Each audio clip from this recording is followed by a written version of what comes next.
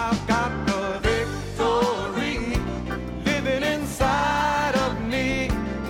I got the greater one I can overcome. This ain't no time to turn back, no place to go slack. I gotta keep pressing on till every battle is won. Good morning, class. Hi, I'm Keith Moore, and we welcome you to Faith School. Faith School is the place where my spirit is fed, where my faith grows stronger, and I learn how to be an overcomer. Spiritual feeding is just as real as physical feeding. Jesus said, "Man shall not live by bread alone, but by every word that proceeds out of the mouth of God." And it is just that way that His right words feed faith. And it talks about us being nourished up in the words of faith. Wrong words can hurt you. Wrong words can put fear in you if you let them. Wrong words can rob you of your faith, of your confidence. And you want to be attuned and aware of what feeds your spirit. When something really builds you up, it really excites you and helps you, you want to hear that again. You want to listen to that again. And sometimes people talk about, well, so-and-so is my favorite preacher or my favorite minister. Well, it's not, you don't want to categorize one better than another, but the Lord knows what will feed you. And He will do things through individuals that is geared more toward what you need right now. And so you want to acknowledge when it fed you, it encouraged you, it strengthened you. That's not something a man or woman could do. That was something that came through them, but not from them. And so you want to hear it again.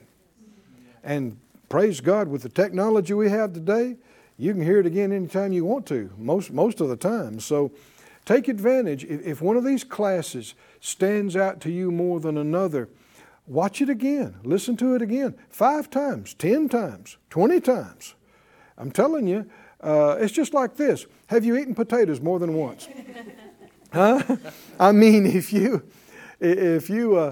only ate something one time and never again, it'd be like going to the cafeteria and you got your tray and you're going, oh, you know, bread, I had that back in 63. So, well, after a while, you're going to starve because, no, if it fed you then, it'll feed you again. And how much more the living Word of God will feed you and never fade and never wane. So you want to feed on the same things. And when you hear something or read it or listen to it or watch it and it bothers you, it shakes you, then what would you suggest? Quit that, right? Don't watch that again, right? Come on, be smart. Don't listen to it again. It put fear in you. You don't need anything putting fear in you. It's trying to come in at you from every angle in this dark world we live in. So don't knowingly, willingly open yourself up and say, okay. You particularly ought to watch what's called horror films and movies and stuff like that. You don't need that. It's designed to scare you. It's designed to put people say, well, it's fun. I like it. It's not good for you. Y'all listening?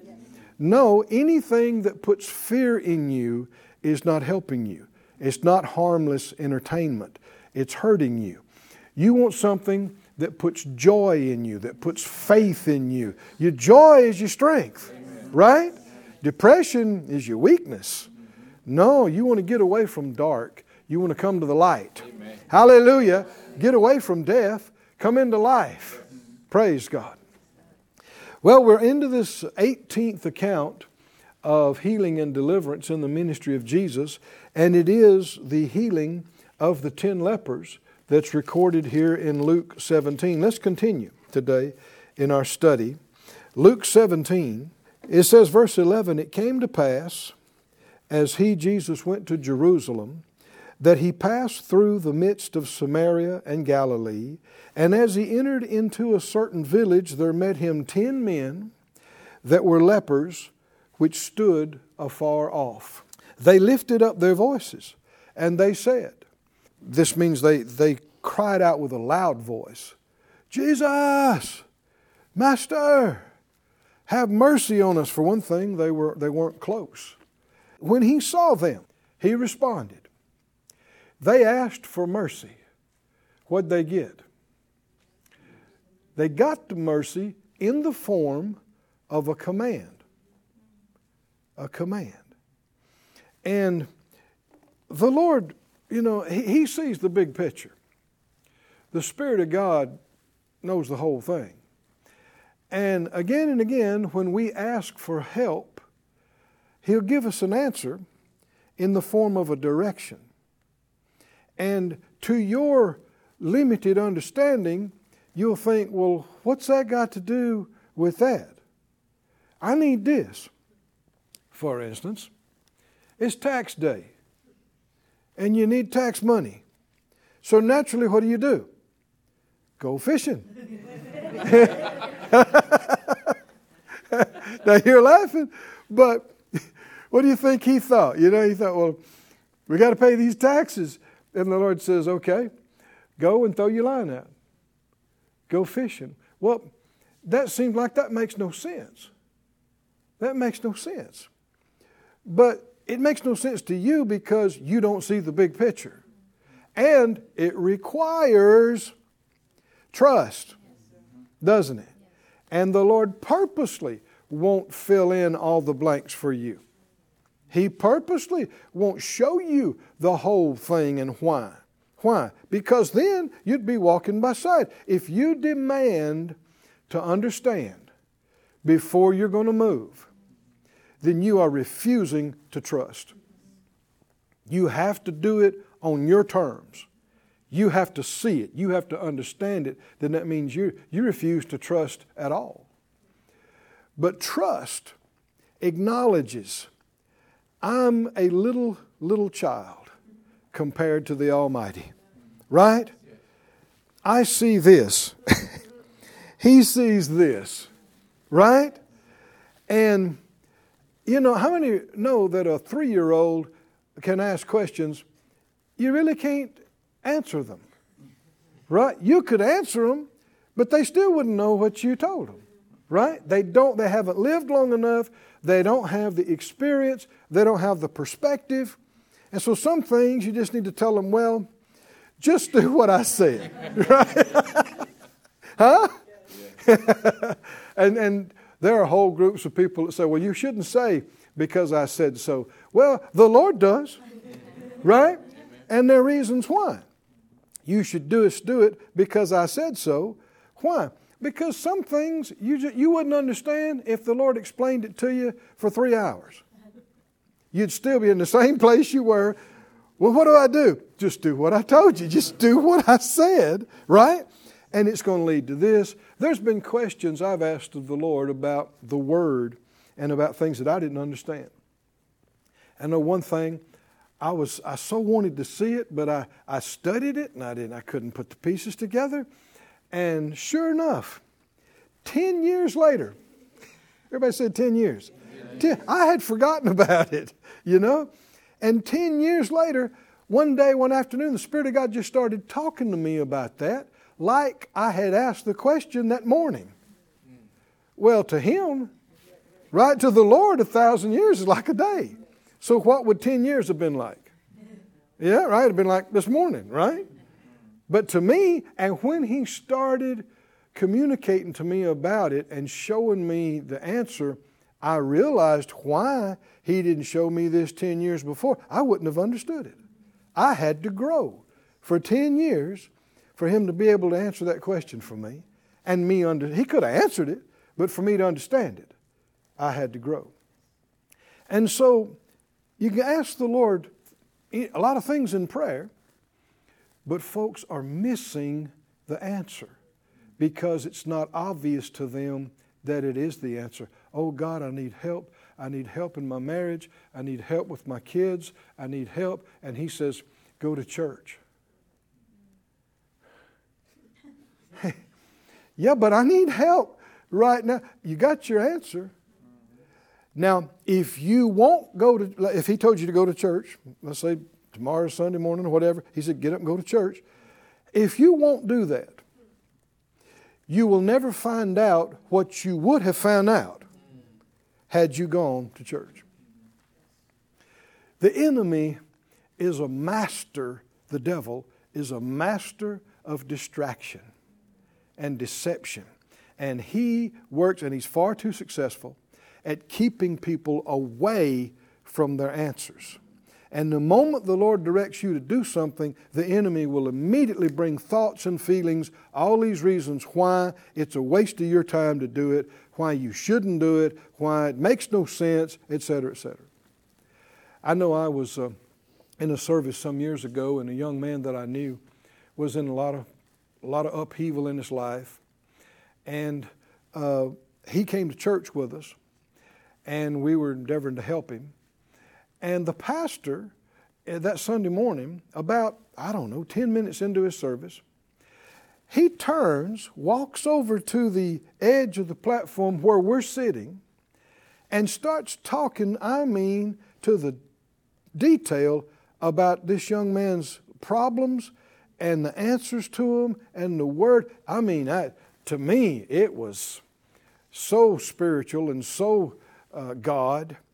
And at exactly the same time, there was a distraction, a noise in the back of the room, and that young man turned around and was watching it.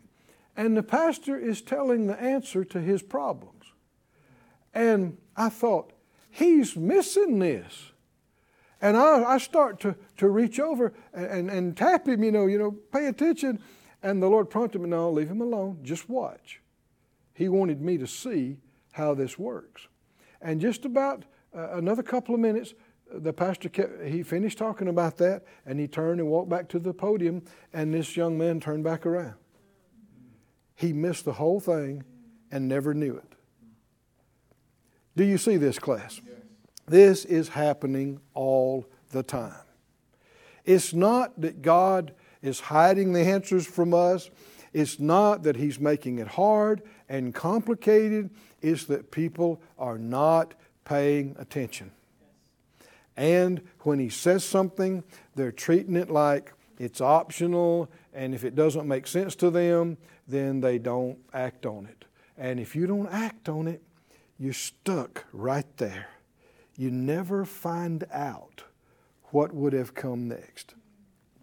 I know Phyllis and I getting into the ministry, I'm looking back now, it started with listening to a set of tapes.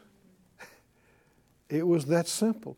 The Lord prompted, and at first that was strange and foreign to us. We thought, listening to preaching on tape, back then it was tapes. People said, young people go, tapes? What's a tape? Yeah, magnetic. Whew, it was interesting. And we finally did, and one thing led to another, led to another, led to another. We, over a period of months then, were prompted to go to a meeting. Took all the faith we had to go to that meeting out of state. We had no money. We actually had to borrow a car to go. Got lost every night going back to, we're little country people. We didn't know how to navigate a city. And while we were there was a free tour of the Bible school. Glad it was free, because that was all we could do. And while we were taking the tour, the Lord spoke to us to come there and train for the ministry. And I won't go into all of it, but what if we had never listened to the tapes? What if we had never gone to the meeting? If you hadn't gone to the meeting, you wouldn't have took the tour. If you hadn't taken the tour. Can you see what I'm talking about? But it's small things to the mind. It's, read this chapter. Watch some faith school. Go to the service. Go to the meeting. Go here. Talk to this one. And they needed help desperately. Their life has basically been destroyed. They need help. And they cried out, have mercy on us. Does God care, class? Does He care? Does He care? And so they can get it in their mind what should happen, but the mercy of the Most High was manifested right here. Go. Go show yourself to the priest. Whether they knew it or not, their miracle is right here, wrapped up in these words. Look with me, if you would, at 2 Kings, the 5th chapter. 2 Kings chapter 5 is another leper who was healed. How many think it's a good idea to just obey the Lord? Amen. Right? Just do what He said do. The first miracle that occurred in the ministry of Jesus, do you remember what that was? The changing of the water into wine in the book of John there, chapter 2 or whatever it was. What did Jesus' mother tell him?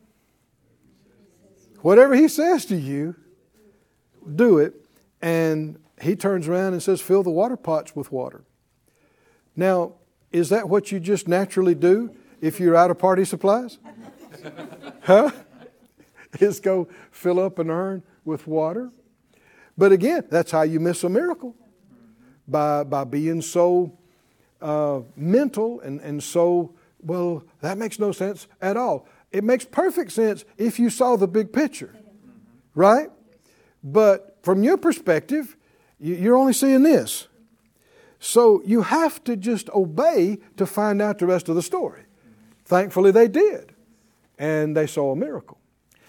So what's one of the greatest keys to miracles that you'll ever hear? Whatever He says to you, do it. Do it. And it's not just acting on anything, it's acting on what He said to you. That's the key. In 2 Kings 5, it's the story of the Naaman, the captain of the host of Syria. Verse 1, chapter 5, verse 1, said he was a mighty man of valor, but he was a leper. Through a contact, he found out that there were miracles happening in Samaria. A little maid told him there was a prophet there that would recover him of his leprosy. So he took 10 talents of silver, 6,000 of gold, and 10 changes of raiment. I mean, he's loaded. He's top man over all the military in a nation. So they first sent a letter to the king, and he said, they think I can heal people? And he was upset. And so the prophet sends word to him, says, send him to me. And he'll know that there's a prophet in Israel, there's a God. And so verse 9, Naaman came with his horses and his chariot, and he stood at the door of the house of Elisha.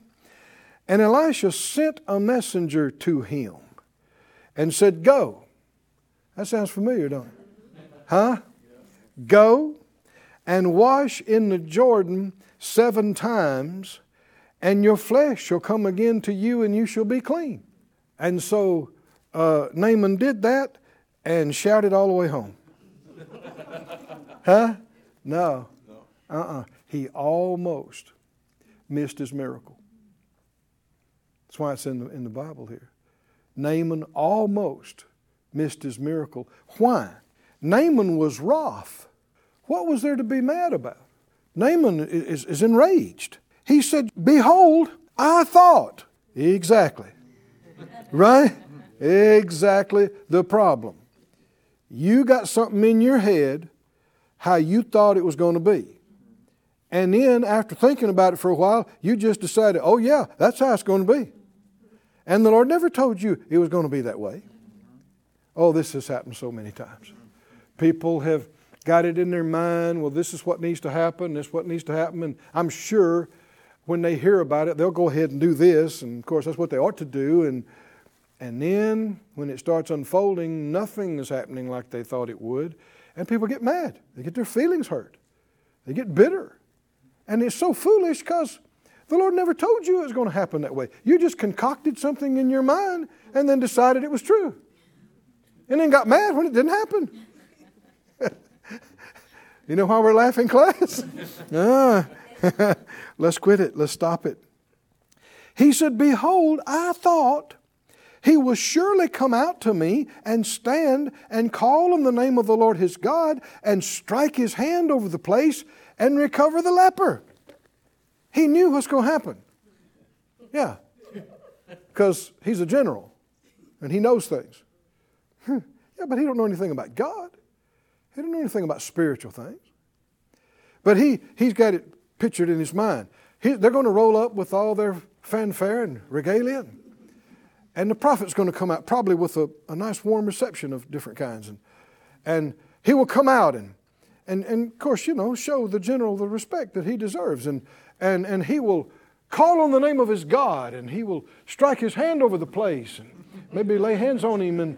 And the prophet didn't even come out. He didn't even say hi. He sent no fanfare, no reception. The man himself didn't even show. Why? The Lord told him to do it this way. Why?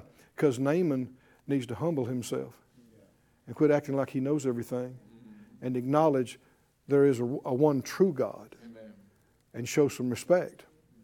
Come on, can you see this? Yes. God does things for all kinds of reasons that you and I won't see up front. And the only way to get it right is just do what he said. Amen. Just, say it out loud, class, just do what he said. Just do what he said.